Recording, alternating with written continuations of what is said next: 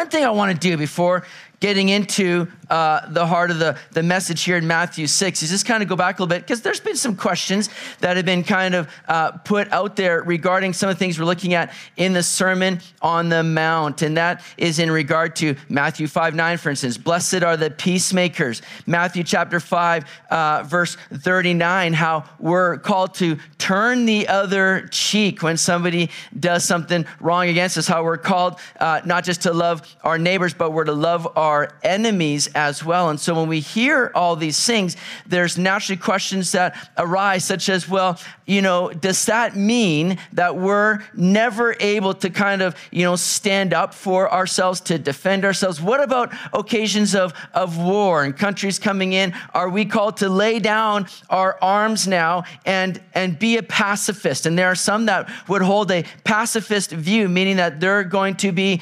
conscientious,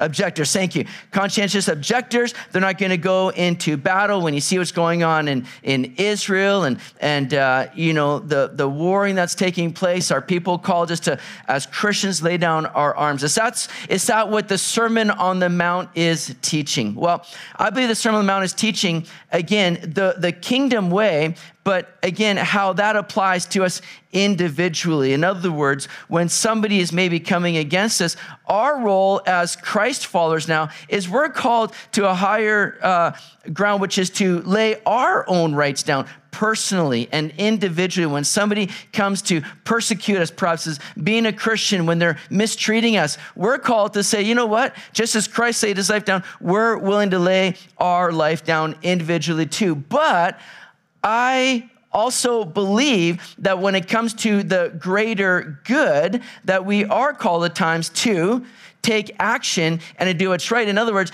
if there is somebody that's looking to break into my house and to do harm against my family, I'm not turning the other cheek.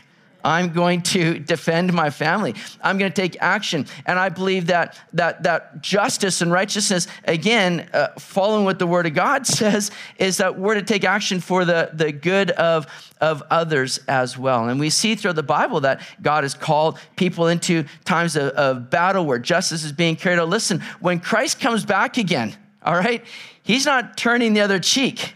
He's going to be spanking some cheeks, and that's not the cheek that you're turning. He's going to come back as a conquering king, all right? And there's going to be justice and righteousness that's carried out. So whether you are convicted of again, this is your conscience now, being a pacifist, I don't have anything against that. If that's what your conscience says, then okay, but I would trust and pray there's allowance also for all sides and seeing fully what God's word teaches. And I believe this is speaking of, when somebody's coming against you individually, that we can lay our rights down. But there are times too when we're seeking to uphold the word of God in taking action on things. So I just wanted to help clarify some of those things that some people have had questions on. I hope that's helpful. If it's not, you're still uncertain, come and talk with me or one of our pastors after. We'd be happy to fill in more with you. But here, moving into chapter 6 and continuing on, looking at the kingdom way, here in the Sermon on the Mount, Jesus is laying out for us, that true citizens of this already kingdom rule of Jesus in our hearts, and that's what it is meant to change our hearts. Yes, Jesus is coming again, and he's going to establish the very kingdom of God and his rule literally and physically on this earth. But right now, that's something that can be realized as Jesus takes up the throne of our hearts and rules and reigns from within, and he brings that change of heart. And so because now for the follower of Christ, the child of God, because of that change of heart that he brings, it should equate to a change in our behavior and the way that we live. So this next section that we're going to be looking at is divided up into 3 sections, essentially: the believer and worship, the believer and wealth, and the believer and their walk. And it deals with man's relationship to God, man's relationship to the world, and man's relationship to one another. And we're going to just be looking at that first part and the believer and worship of God, but only just a part of that here as we get into just the first little bit of chapter 6. Now, I'm sure many of us have known people that have kind of walked away from the church, maybe once went to church, maybe once were open, and have walked away from the church for various reasons. Now, removing the COVID crowd that got used to watching church from home in their pajamas, removing that out of the equation, the typical answer I think you would find of people excuse themselves, or the reason they give why they no longer go to church would be, anybody want to take a stab at it? That the church is full of hypocrites. You know it well, right? Not here. Other churches we're talking about. You don't see those people. Amen. All right. Okay. I'm hoping. Now, that would be the one answer that I would say rises to the top of the list of why people have said, I no longer go to church. It's because the church is as full of a bunch of hypocrites. And how are we supposed to respond to those kinds of accusations? Guilty as charged. Yeah, we're a bunch of sinners saved by grace and looking to the only one who is righteous, and that's Jesus Christ. We're not excusing sin. We're not saying, oh, I'm just a sinner, so I acted. No. But we understand that we're still being, perfected. We're still growing, maturing in Christ. We're all susceptible then to hypocrisy. It kind of reminds me of the guy who said, I was out the other day and I saw my neighbor talking to her cat as though the cat understood everything she was saying. I went home, told my dog all about it. We had a good laugh over it. See, being a hypocrite is something that we can all, I'm sure, relate to, identify with, and struggle with at times. And Jesus first confronts this issue of hypocrisy here in Matthew chapter 6. And he's going to do so some 14 times throughout the Gospel of Matthew. The rest of the Gospels all combined only deal with hypocrisy or mention hypocrisy 5 times together. But here in Matthew, it's really a focus because Jesus is really confronting in the book of Matthew the religious leaders. And pretty much every instance when Jesus addresses hypocrisy, he's doing so to speak to the religious leaders who were very hypocritical. They thought they were putting on this pretentious act and air of being righteous, but Jesus is calling them hypocrites. And it's not something that we should be as followers of Christ, as citizens of this kingdom. There's a way that we're to live that isn't marked by hypocrisy. And Jesus is identifying some of those areas here today regarding the believer and worship. Look at verse 1 again with me. He says, take heed that you do not do your charitable deeds before men to be seen by them. Otherwise, you have no reward from your Father in heaven. Therefore, when you do a charitable deed, do not sound a trumpet before you as the hypocrites do in the synagogues and in the streets, that they may have glory from men. Assuredly, I say to you, they have their reward. So Jesus says right off the front, as he's speaking to his disciples here, take heed, beware, take note of this, guys. I don't want you to be like those hypocrites. There's to be a change of heart that's to result in a change of conduct and behavior. Be careful about these things. Now, again, the religious leaders were exemplifying a righteousness that was all centered around their works, an outward kind of action. They said, look at what we do. And by what we do, we're pleasing God. We're righteous. We're wonderful people. But again, living by outward things was the wrong way to be a citizen of the kingdom. That's what the Sermon on the Mount is really addressing. Remember those key words in Matthew 5:20, really the crux of the Sermon on the Mount. Unless your righteousness exceeds that of the righteousness of the scribes and the Pharisees, you'll by no means enter the kingdom of God, or the kingdom of heaven. So Jesus here continues to challenge outward actions versus inward attitudes. True righteousness comes through faith in Jesus and a change of heart that he brings. Because he gives us a new heart. When we repent of sin, when we put our faith in Jesus, he gives us a new heart that should now translate in a changed life, a difference in the way that we function and live. Now, 3 functions for the believer that are pointed out here in Matthew 6 are giving, prayer, and fasting. This is all centered around, again, the believer in worship, all elements of our worship, giving, prayer, and fasting. We're going to just address these first two today. We'll get into fasting another time, which is a very important subject that I think gets overlooked here oftentimes in our day. But notice something.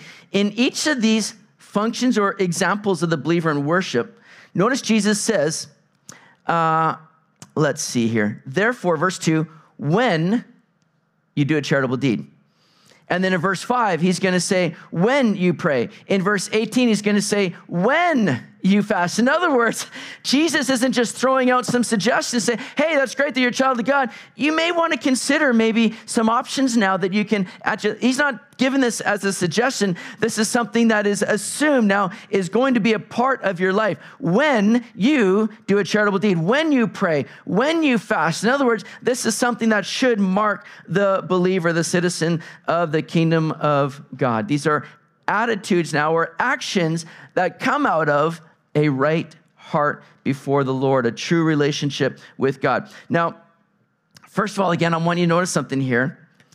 When we deal with charitable deed, and when we talk about a charitable deed, as it's mentioned here, it's speaking about giving. We'll talk a bit more about that here. But notice something. Our work is rewarded. Now here, it's mentioned at the beginning, at the end of verse 1, otherwise you have no reward from your heavenly Father.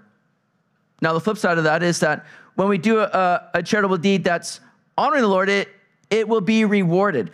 But it's rewarded by our heavenly Father. Now, if you're taking notes, and I hope you are, you can write this verse down, 1 Corinthians 15, verse 58, which is a great verse that reminds us that everything that we do for the Lord is going to be done with value towards it, that nothing's done in vain. That verse says, therefore, my beloved brethren, be steadfast, immovable, always abounding in the work of the Lord, knowing that your labor is not in vain in the Lord.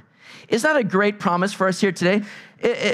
Paul says there, man, let's be continually moving on in works to the Lord, knowing that your work is not in vain. We don't do any work to be saved. Let's make sure we know that. Whenever and people are always confused, whenever we hear about work and Christianity, we think, oh, we're working for salvation. This is not about unto salvation.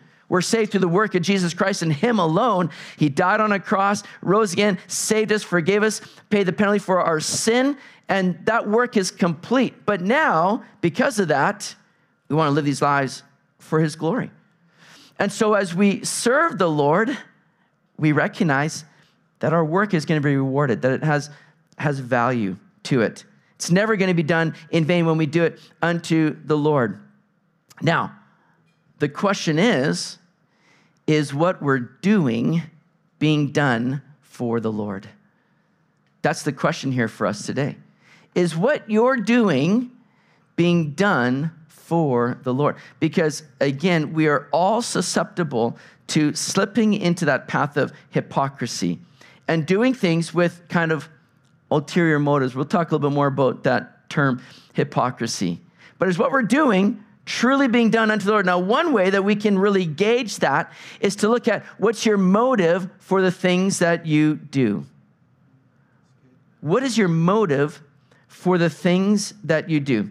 See, the Christian's desire should be to bring glory and praise to the name of Jesus alone and not to self. And we all can tend to be sort of, glory seekers. Right? We live in an age where, we want to get that selfie up there. We want to post all that we're doing. We want people to recognize, like, heart, do whatever. We want to be recognized. We want to be seen. And sometimes that's for our own praise and glory. We live in a day where that's also common. But the Christian's desire should be to conduct themselves in a way where Jesus is the one getting all the praise and the glory. Now, in this Sermon on the Mount, Jesus has already mentioned something along those lines. When he says in Matthew 5:16, let your light so shine before men that they may see your good works and glorify your Father in heaven. Now, what's interesting, here we see in verse 1 of Matthew 6, don't do your charitable works to be seen by them. But then in Matthew 5:16, we're told, let your light so shine that they may see your good works. Which one is it, Jesus? You're confusing me here. Which one is it? It's both. But again, it all comes down to your motive. As we said before, the heart of the matter is a matter of the heart. Where's your heart in these things?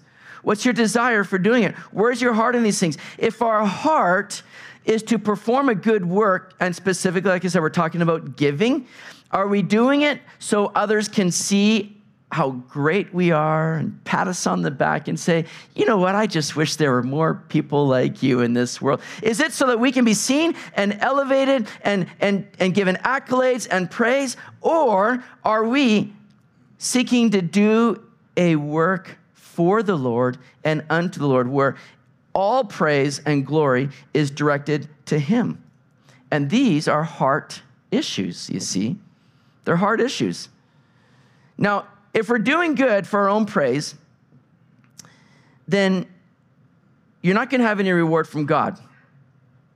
God is the one who's going to reward you for what you do. But if we're trying to skip the queue and get it from others, then you end up kind of forfeiting the greater blessing our Heavenly Father has for you. And again, regarding this act of a charitable deed, giving was something that was very familiar to these people that Jesus is speaking to in this day. They were brought up with the instruction that they were to tithe whatever they received. They were to give to the Lord a tithe, and the tithe meant a tenth.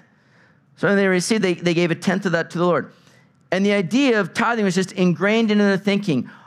All was the Lord's. The Lord had given them all that they had, and they were just giving a portion back to the Lord in thanks to him for what they've received by him. But then there was an additional kind of giving on top of the tithe. That was extra, and it was a gift that was given towards the poor or the less fortunate. And Jesus is talking about that kind of charitable deed, that kind of giving that's being given to the help of others. Now, originally in the temple, there was a room called the Chamber of Secrets. The Chamber of Secrets. It was a place where people could go secretly and give money. And it was there where poor people could go and receive to help them in their time of need. But human nature began to get the better of the situation. And it wasn't too long before the Pharisees began to kind of think, you know what, it's too much work to have to bring this gift to the temple. Why don't I take it to, the synagogues? Or why don't I just, stop on the streets and just kind of open up and let people know I got a gift? How are people going to know? Why don't I blow a trumpet? Why don't I draw some attention and let people know, hey, I'm giving a gift? But their hearts were all about, they wanted people to gather around and say, oh, what a righteous person you are. What a giving, wonderful person you are, giving to these people in need. You couldn't even wait to get to the temple. You were just doing it right here on the street here. That is so kind of you. And they were doing all this now for, again, their own accolades and praise. But in so doing, they robbed God of the glory, and now they would be robbed of his reward. Now listen, what's interesting, they're going to have a reward still, all right? They have the reward, it says at the end of verse 2. Notice that. They're going to have a reward, but what kind of reward is that? It's an earthly reward. It's a fading reward. It's not an eternal reward. In other words, they're going to hear the praise of man. And the Lord Jesus is kind of saying, hey guys, soak it in, because that's as good as it's going to get. And that's going to be passing. Those same people that will praise you one day are the same people that are going to, criticize you or speak ill of you another day. Man, soak it in, because it's not going to get any better than that.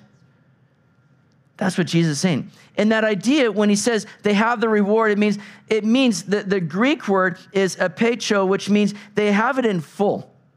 It's complete now.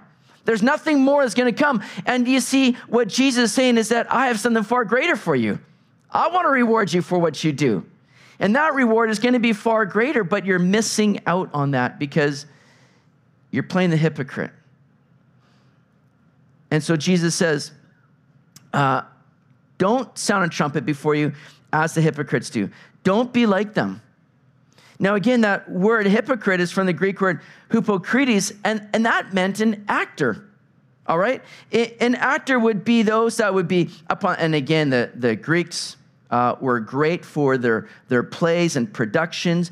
But in order to play different characters, they would put on masks. And one person would have a mask on, and it would show different emotions, a different kind of character. Then they'd set that mask off, put another mask, and it'd all of a sudden be a whole new person. But that's the idea behind hypocrites, behind a hypocrite. It's a mask where it's an actor. We get the term two-faced from this. They were people that were putting on a show, but it wasn't the real deal. It wasn't the real person. It wasn't genuine. They were putting on an act. And that word hypocrites became kind of synonymous with a pretender. They were just pretending to be righteous, religious, to be so giving. Because their hearts weren't behind it. They were doing it all for themselves. So Jesus says there in verse 3, so guys, here's the example. Don't follow that. Here's what he says for us to do in verse 3. But when you do a charitable deed, again, the expectation is that as followers of Christ, we're going to.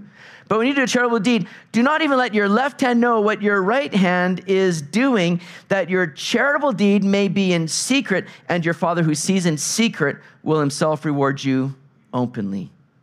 Wow.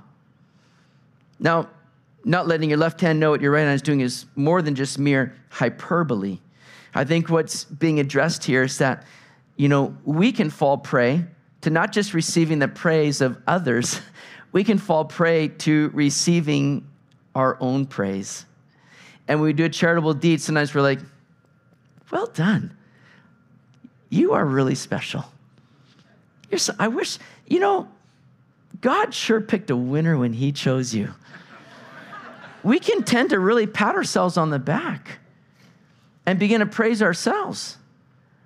But Jesus says, do it in such a way where your own self is not even recognizing what you're doing and trying to puff you up. Don't fall prey to your own fanfare. Give it all to the Lord. Be thankful that he's simply using you to carry out his purposes and to let his love and grace be seen. And again, that it may be in secret. Again, there's the chamber of secrets. It's interesting where they go and give the tithe. But here's the thing. We don't have to go crazy thinking and trying to do everything in a secretive way.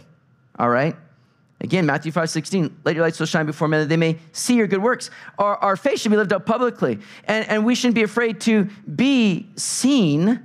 In other words, let's say, as we talk about giving, let's say you're coming to church and you've got your offering envelope. You're ready to put in the offering box, right? And again, many of us have grown up in a church where you're passing the plate. And how many people were, always like, the plate's passed in front of me, man. I better get, people are watching. I got to make sure. And you're like, sometimes when I was younger, I shared this before, just full transparency here. Don't judge me. But when the plate would be passed in front of me and I didn't have anything, I'd be like, plate's passed along. And I'd reach in, kind of take a 20 spot from there, lift it up. Just putting in my $20, let everybody see, pass the plate along, right? And you do some of these things so that you can be seen. And others don't think that, look at that guy. He's not reaching in his pockets, giving anything. What's going on with that guy? But we got to be careful that we don't go out of our way. And so we don't pass a plate here. We think offering is bringing your gift to the Lord is a wonderful act of worship. And we encourage that. And we thank everybody that gives faithfully to the church. And you guys are awesome and wonderful. Don't let that go to your head. All right. Praise the Lord through that. But, we have offering boxes. And you don't have to be sitting there, like, worried about, okay, I got to make sure nobody's walking through those doors when I'm putting my offering envelope in. And, like, you're ready to put it in. Somebody walks in, you're like, oh, what? No, I'm not doing nothing. Sorry. Keep going. No, I'm just sitting here, We don't have to be worried about that.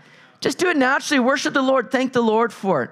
But if you're sitting there by the offering box and you're waiting for the crowds to come, and you're like, oh, hey, how you doing? Yeah, I'm just trying to shove my full envelope and it's not going in. These slots are too small. Can you come and can you help me try to jam this? Man, it's been just trying to really empty my bank account for the Lord, just trying to put that in, And if you're making a production of it, then again, there's something off there. You're doing it so people can go, wow, that guy's really amazing. Look at how wonderful and giving he is. You're receiving that reward. And guess what? Enjoy that reward. It's done in full. And God has something far greater for us. But here's the thing. When we give, yes, we're going to be blessed. We're going to be blessed in just kind of partnering with the work of the Lord. It's all for him.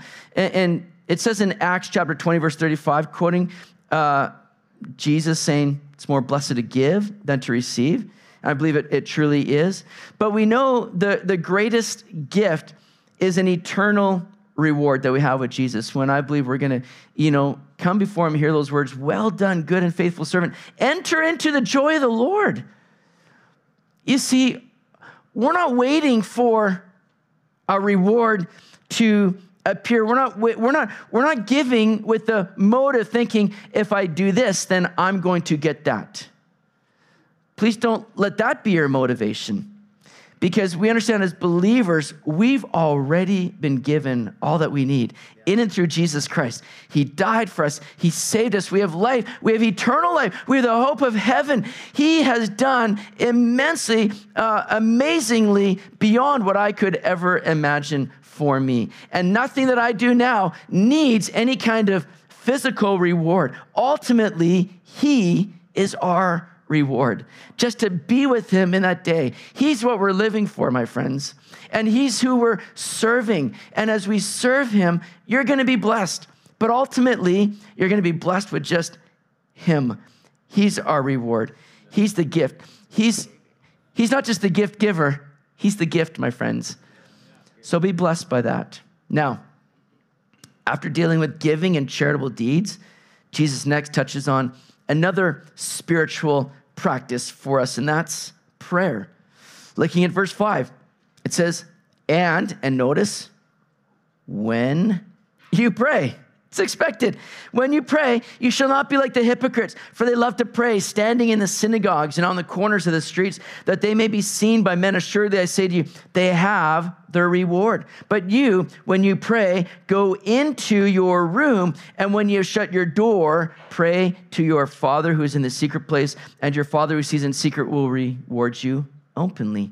And when you pray, do not use vain repetitions as the heathen do, for they think that they will be heard for their many words. Therefore, do not be like them, for your Father knows the things you have need of before you ask him. Now, the religious leaders established 3 times of prayer. It was the 3rd hour, the 6th hour, and the 9th hour, which was 9 a.m., noon, and 3 p.m. And the most prestigious place, of course, to go and gather to pray was there in the temple or one of the synagogues. And again, human nature got the better of the situation, because what would happen with a lot of these religious leaders is that they would conveniently be late moving towards the temple or the synagogue for one of those specific hours of prayer. And they would kind of be dragging their feet going, oh boy, I'm going to be late. I better just stop right here and begin to pray, and pray loud and pray very religiously. And if it's the busiest street corner, well, I couldn't help it. I just couldn't wait to get to the temple. It was time. I need to stop out of just zeal. And they would begin again to make themselves these hypocrites by putting on this show when their heart was not to pray.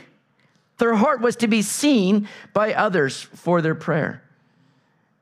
And again, they have their reward, and they have it in full. It's complete there. People might look at them and go, wow, I wish I could pray like that. I wish I was as bold as they were. People might be patting them on the back, but that's their reward in full right there. They're going to miss out on the greater reward. So Jesus, again, he calls them hypocrites here. Don't be like these hypocrites who are acting this way. They were putting on an act of spirituality or holiness, but they were far from it. They were just pretenders. Now, again, these are all great things to do. Giving, praying, great things to do, but God isn't interested in it if our hearts aren't sincere and motivated by service to him and operating in a way where he's the one getting all the glory for it. Of course, when Jesus says, go and pray in the secret place, praying publicly is not wrong. All right. When we gather together, we want to pray, no doubt. We want to pray with other believers and ministering to them. We pray over a meal together. These things aren't wrong to pray publicly. but we're not trying to put on this show of prayer. If you're like walking to the mall and you see some friends from church, oh, how you doing? You just stop and you start to pray out loud in the mall before even greeting them. It's going to be a little bit weird. And again, you're doing it, that's not a natural greeting. You're not doing it of any kind of spiritual service. You're doing it just to kind of be seen and put on this show that you're more holy maybe than others. John 12:43 speaks to this. And Jesus nails the Pharisees on this because he says, they loved the praise of men more than the praise of God. That is a sad, scary indictment. That they lived their lives in a way where they were more desiring of the praise of men than they were the praise of God. In other words, their hearts were far from God. Let that never be said of us. Let our hearts be in tune to the Lord, to what he has, and let us live these lives in a way where we say, God, it's not about me. It's not for me. This life exists for you and for your praise and glory. So I want to live this life for you. And I got to tell you again, I've told you so many times, I'll say it again, because I need the reminders myself. There's no greater way to live life than to say, it's not about me. I'm dying to self, and I'm living for Jesus, all for his praise and glory. That's the way that you're going to have the most joyous, peaceful, content life. It's not going to happen by living for self. You're going to be greatly disappointed if you're living your life for your own desires. You'll be greatly disappointed in that.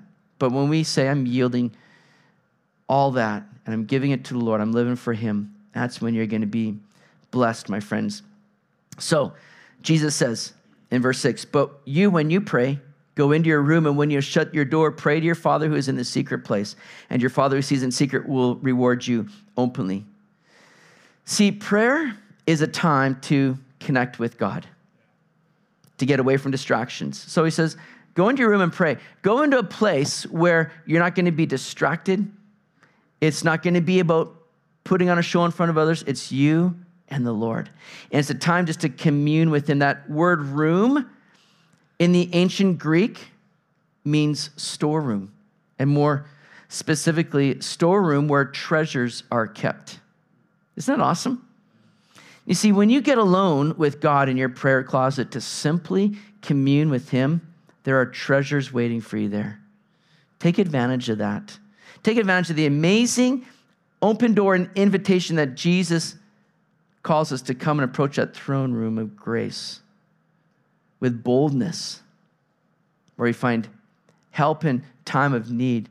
Take advantage of that invitation to come and seek the Lord, not to rattle off a list. Listen, there's nothing wrong with presenting our requests before the Lord. There's a time and place for that. But prayer is not just that. And I think we've oftentimes made prayer, okay, here's my time to come and bring my needs before the Lord. Prayer is about just communing with God, being in his presence, learning of him, hearing from him, sharing with him, just spending time in fellowship with God. That's what the Lord desires. Can you imagine if your relationships with other people were all about just going up to them saying, I need this, I need that, help me with this, help me with that, see you later. And that's it. You wouldn't have much of a friendship. They'd see you coming and they'd be running the opposite direction as quick as they could. Relationships are built upon just getting to know one another, building that kind of fellowship, being in communion together. That's what God desires in prayer. That's what he's given us prayer for. Notice verse 7. And when you pray, do not use vain repetitions as the heathen do, for they think that they will be heard for their many words. Therefore, do not be like them, for your Father knows the things you have need of before you ask him. That's good. So prayer is that time to connect with God. And don't use vain repetitions, because that's how the heathens operate. You think about Elijah when he's up on Mount Carmel, battling the prophets of Baal. And he gives them opportunity for them to see that altar be consumed with fire. And they are praying from morning until noon, and they're just like slashing themselves, and they're praying. They're just going on and on, calling out with their many words, thinking that there's going to be a response from their God, and there's nothing. That's what the heathens do. We don't have to operate that way. Can you imagine if Peter prayed a prayer like that with vain repetition or many words when he's sinking in the Sea of Galilee? He would have been a dead duck. What does he pray? Lord, save me. Simple. You have to, I beseech thee, Lord Jesus, if thou wilt, cometh to me and rescue thou with me in this dire situation. I mean, it would have been like drinking water. We sometimes sing, and I get a kick out of it sometimes when you see people thinking that they've got to change their whole persona when they pray to God. And they start praying in the King James or something like that. It's like, we don't talk like that. Why are you praying like that for? Just be normal. And just commune with God. Now, again, the issue here is not so much how you pray, but what's your heart behind it? Are you praying to be seen, to act holy? Or are you praying just to truly commune with God? I think Solomon summed it up quite well in Ecclesiastes 5:2. He said, God is in heaven, you're on earth, let your words be few. Doesn't mean we don't talk to God, but we got to be careful how we talk to God, that we don't need vain repetitions. Because notice this, your Father knows the very things you have need of before you ask him. He already knows everything about you and what you're going through. Now the question then lies with this. If God knows what we need before we ask, why pray? Some of us can get in that situation where we're like, oh, God already knows. God's sovereign. God's already going to do what he wants. Why does he need me to pray? God's not necessarily waiting for you to pray so that he can act. God is sovereign. He does what he chooses. Prayer is not trying to get God to move in alignment with our will. Prayer brings us in alignment with God's will. And we get to know his heart. Prayer is just for us to, again, fellowship with the Lord and know him in a greater, more intimate way. It's just building that relationship with him. And you see, when we ask, and again, it's not wrong to present our needs before the Lord. I'm not saying don't do that, but he already knows. So why do we do that? I believe we do it because we're revealing, Lord, you're the one and the only one that's going to be my help in this situation. That's going to supply my needs. It's going to provide for me. You're the one that is going to do all that for me. He wants us to develop a heart of dependence upon him.